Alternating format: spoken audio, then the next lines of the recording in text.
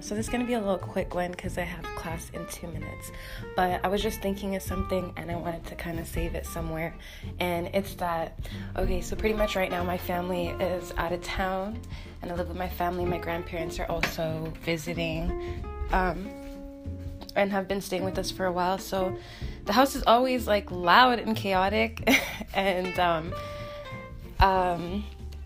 I just like always felt like I would love to have some personal space and quiet, and pretty much they went out of town to like be with my other family, and I couldn't go because I had commitments at home, and I was really looking forward to having like the week to myself in the house.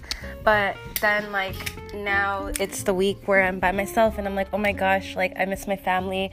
Oh my gosh, I'm jealous, like they're all together, like I wish I was with them and stuff.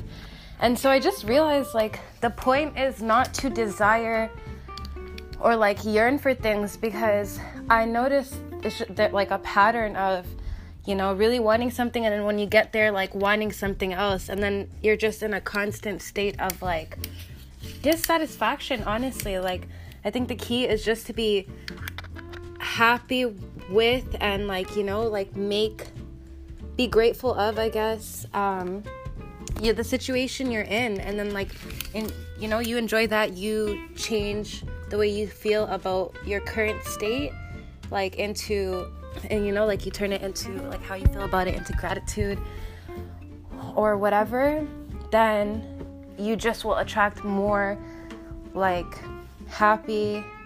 more happiness, more abundance, like more positive situations, because it's about your outlook at the end of the day. You know what I mean? So yeah, that's all. Take it how you want.